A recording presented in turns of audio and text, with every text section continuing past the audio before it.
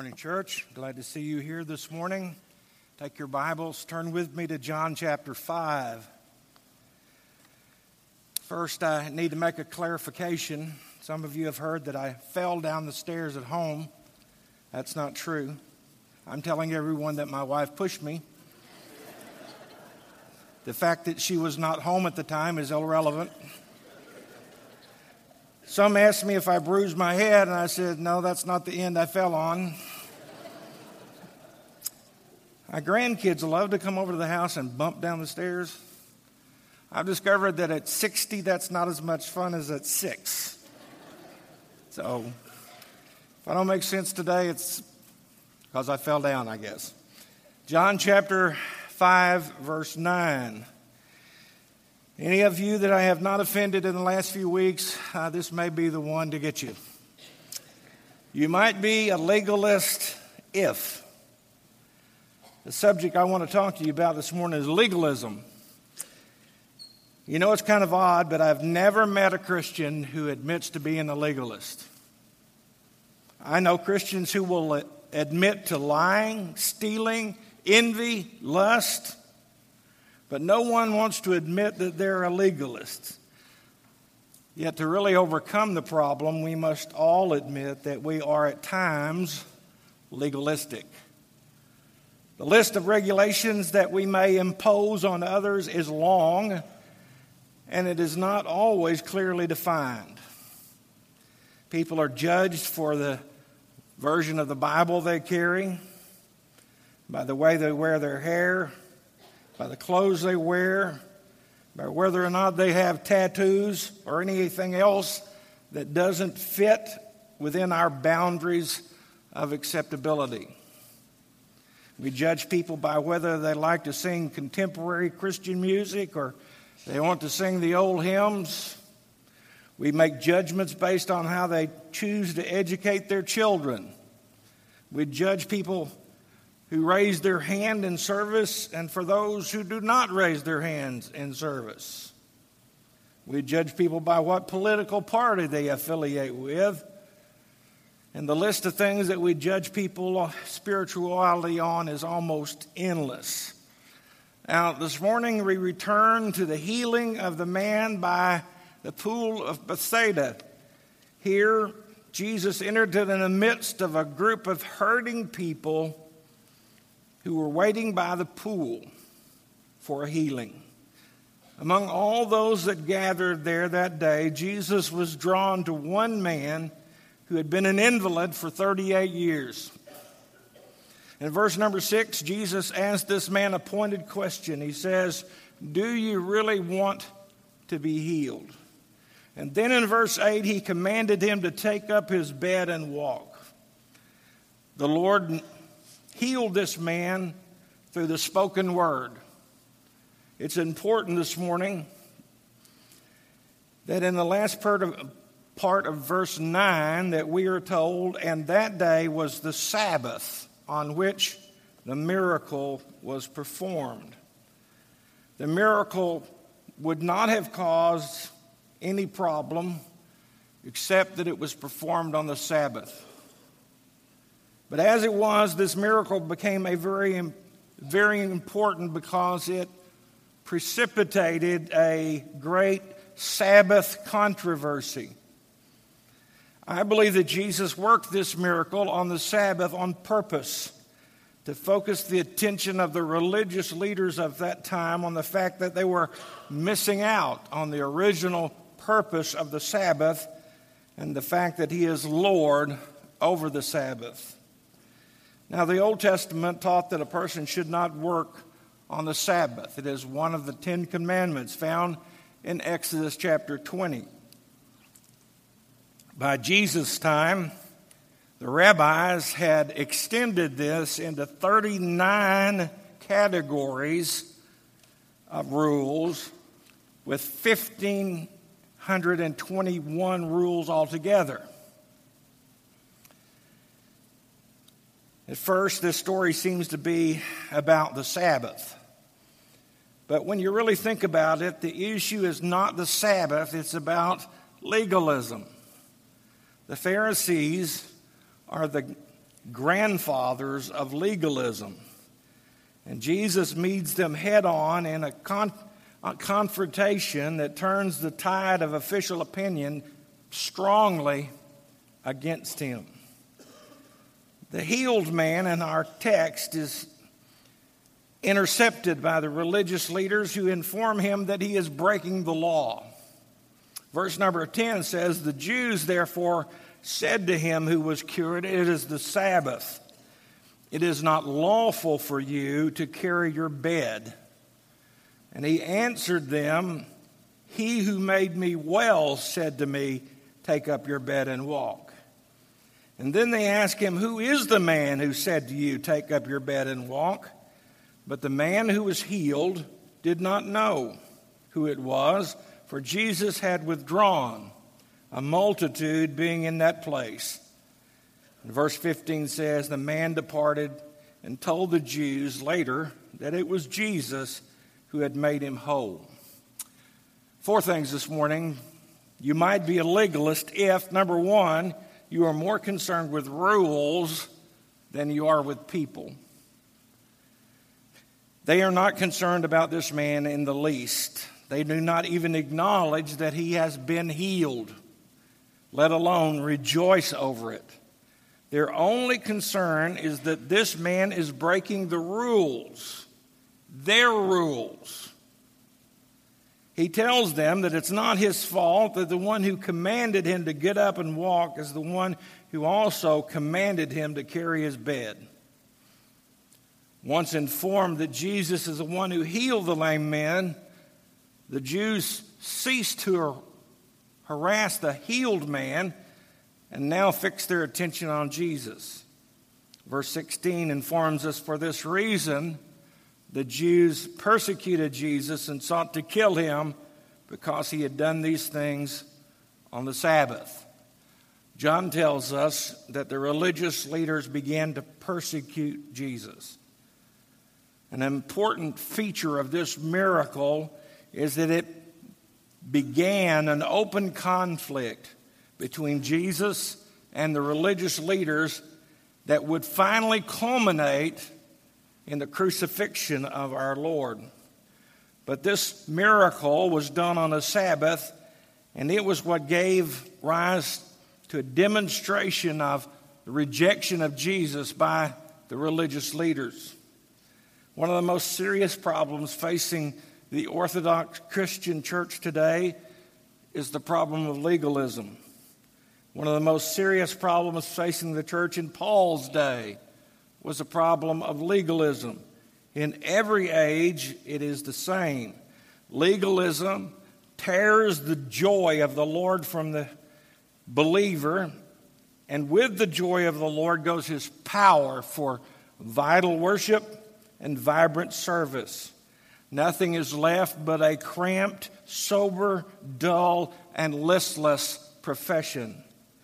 The truth is betrayed, and the glorious name of our Lord becomes a synonym of gloomy killjoy. The Christian under the law is a miserable parody of the real thing. If I were to list the 5 enemies of the church today, legalism, I believe, would be number 1. Legalism is a killer. It kills the congregation when a preacher is a legalist. It kills preachers when the congregation are legalist. I enjoyed the story I read about a pastor many years ago who found the roads blocked one Sunday morning because of the weather, and so he was forced to skate on the river to get to church, which he did. When he arrived, the elders of the church were horrified that the preacher had skated on the Lord's Day. After the service, they held a meeting where the pastor explained that it was either skate to church or not go at all. Finally, one of the elders said, "Well, did you enjoy it?" And when the preacher answered no, the board decided it was all right, as long as you don't enjoy it.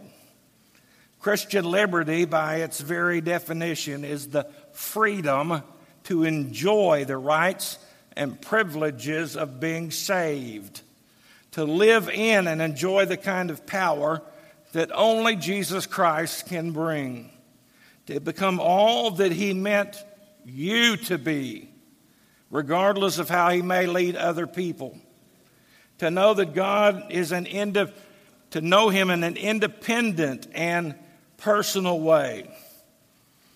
The fact is God is not stamping out little Christians all over the world who look exactly alike and sound exactly alike and teach exactly alike. God is pleased with diversity. That's why he created us different.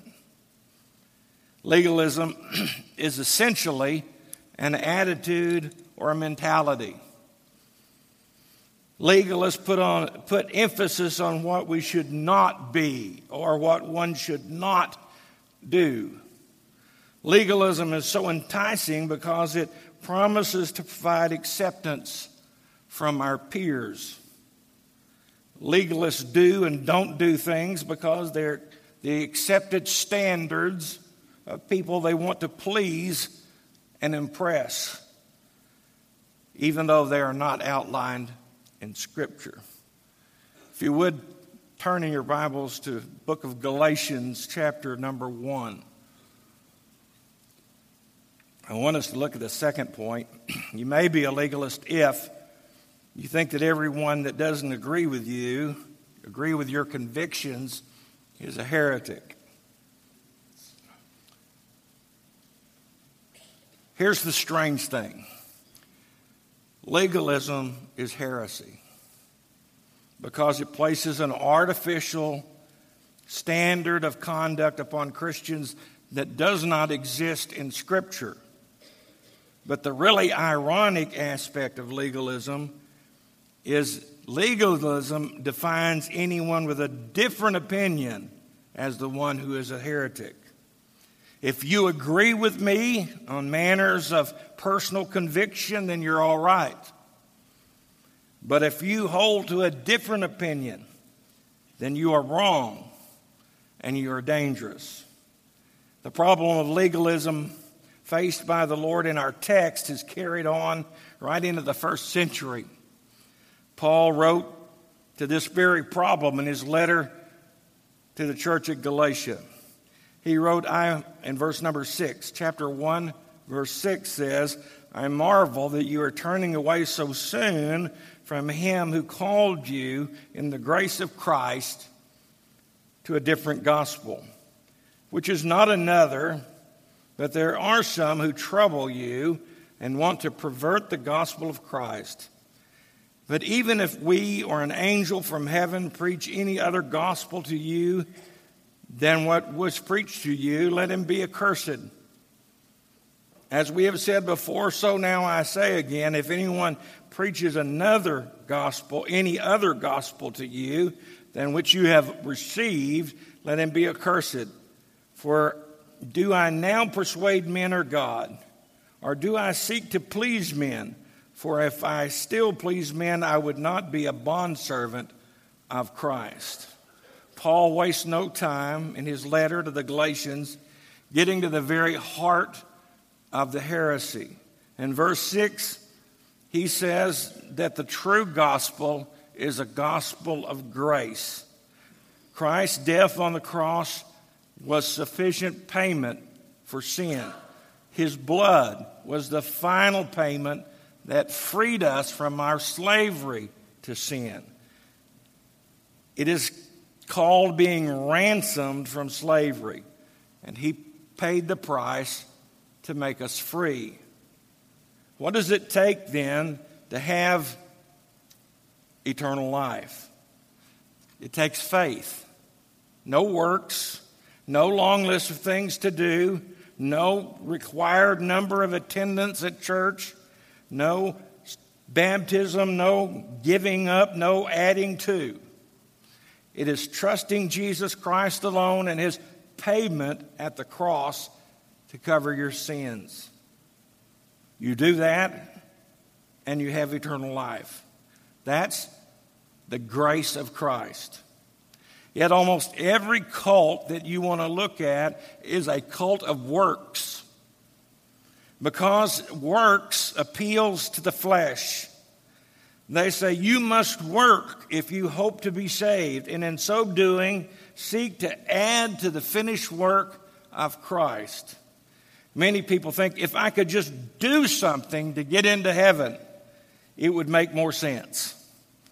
All of life, as we know it, is built upon working and getting paid for extra work. Eternal life then cannot be free, can it? Oh, but you forgot it isn't free. It wasn't free at all. Christ paid the payment. It cost him his life. From our perspective, it's free. From God's perspective, it had a terrible cost. Adding anything to the finished work of Christ is heresy. Whether it is an act such as circumcision or baptism, or it is the abstaining from certain things in order that one might gain favor with God. All such works are completely without merit. Number 3, you might be a legalist if you demand a higher standard of others than you do yourself. The Pharisees, who were the supreme legalists, Jesus had a lot of problems with them. In Matthew chapter 23 and verse number 4, in his discussion of the problems that these legalists had, said this: "For they bind heavy burdens and grievous to be borne, and lay them on men's shoulders, but they themselves will not move them with one of their fingers." The Pharisees, with their rules, not only placed a set of rules and regulations on the shoulders of the people that was impossible to keep in order to please God, they also heaped upon them guilt that they were not able to do those things that they had been commanded. But then they invented interpretations of the law for themselves that allowed them to avoid any real obligation, and they could do as they please. Eugene Peterson wrote, "There are people who do not want us to be free. They do not want us to be free before God, accepted just as we are by His grace. They don't want us to be free to express our faith originally and creatively in this world. They want to control us. They want to use us for their own purposes. They themselves refuse to live arduously and openly in faith, but huddle together with a few others and try to get a sense of approval by insisting that they all look alike, talk alike, and act alike, thus validating each other's worth."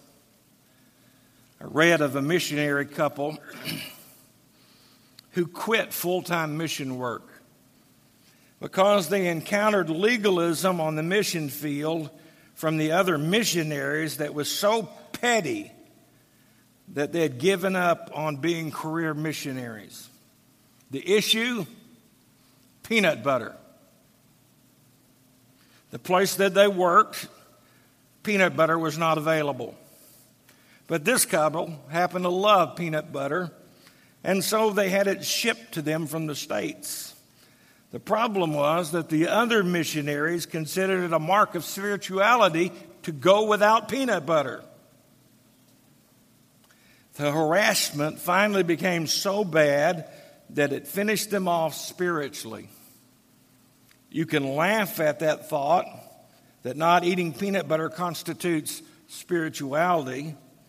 Well, you can laugh at least until I mention whatever is on your list. This is my favorite. A man attended a seminary where they weren't allowed to do anything on Sunday. He saw his wife out hanging laundry on Sunday afternoon, and he turned her in.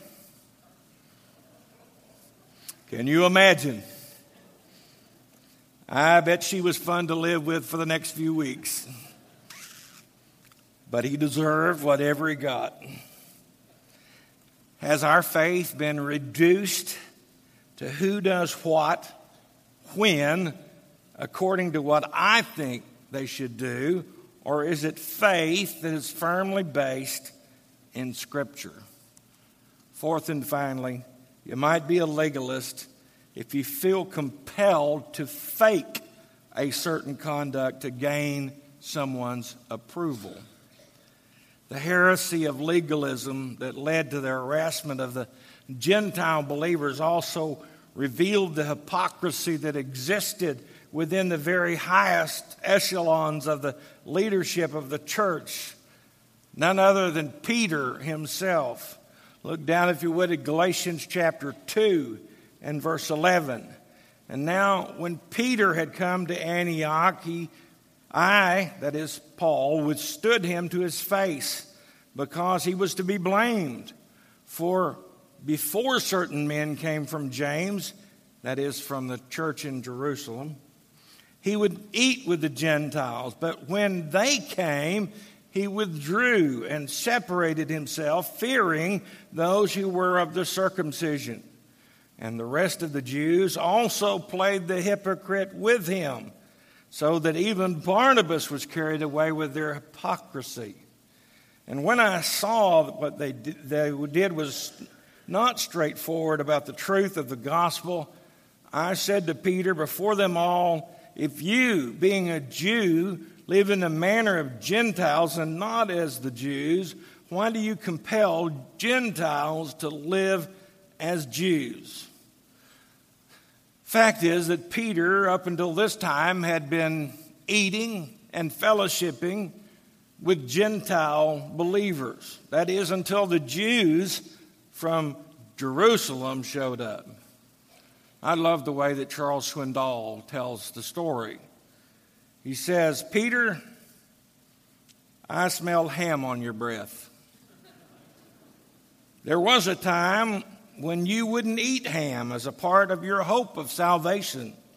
And then, after you trusted Christ, it didn't matter if you ate ham. But now, when the no-ham eaters come from Jerusalem, you've gone back to the old kosher ways. But the smell of ham still lingers on your breath. You are most inconsistent. You are compelling Gentile believers to observe Jewish law, which can never justify anyone. Peter, by returning to the law, you are undercutting the grace of Christ. Paul rebuked Peter for his hypocrisy, for faking it in front of the Jews, and then turning around and faking it in front of the Gentiles. And so Paul asked Peter a very important question. If you, being a Jew, live in the manner of Gentiles and not as Jews, why do you compel Gentiles to live as Jews? This takes us back to the Sabbath controversy that Jesus began by healing on the Sabbath. The truth was that the men were so concerned about the Sabbath were really and truly hypocrites. Those who knew the law best not only forbid others from doing harmless things, but they could find legal loopholes that allowed them to do almost anything they wanted to do on the Sabbath. So let me give you 3 points of application. Number 1, it is wrong to give in to legalism. Don't let others set your personal convictions. Those convictions, that is, should come from your personal walk with God. It is not necessary to subject yourself to a group that doesn't respect your convictions and that violates your conscience. Secondly, stop trying to please everyone. Seek the favor of God alone rather than looking to other people for approval, no matter how spiritual they may appear. Paul Turney wrote in his book entitled Guilt and Grace, he said, in all fields, even those in culture and art, other people's judgment exercises a paralyzing effect. Fear of criticism kills spontaneity. It prevents men from showing themselves and expressing themselves freely as they are.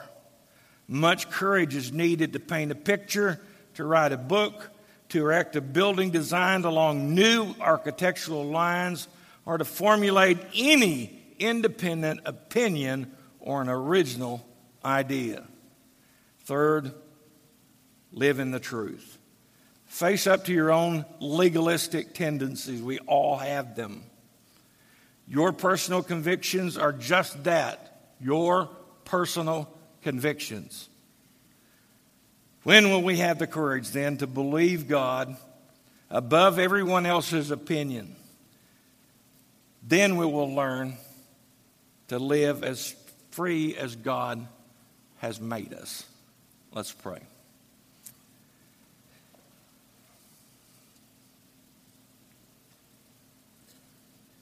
Father, it's still difficult for us to comprehend grace, to understand that there is nothing that we can do to earn it. No matter how much we may try, if we're saved because of grace, because you have paid the penalty for our sins, and we've accepted that payment. If there's one here this morning that has never seen themselves as they truly are, that they can't save themselves, that they're sinners, but that Jesus has already paid the penalty for their sins, and all they need to do is repent of their sins and accept that payment. For those of us who are saved, help us, Lord, not to allow ourselves to come under legalism. And certainly help us never to be legalistic in our approach to others. Help us, Lord, to develop the convictions in our lives that belong to us, that come from you and our personal walk with you. Father, we pray for this time yet ahead. We want you to accomplish whatever you see that needs to be done in our lives. For we ask in Jesus' name, amen.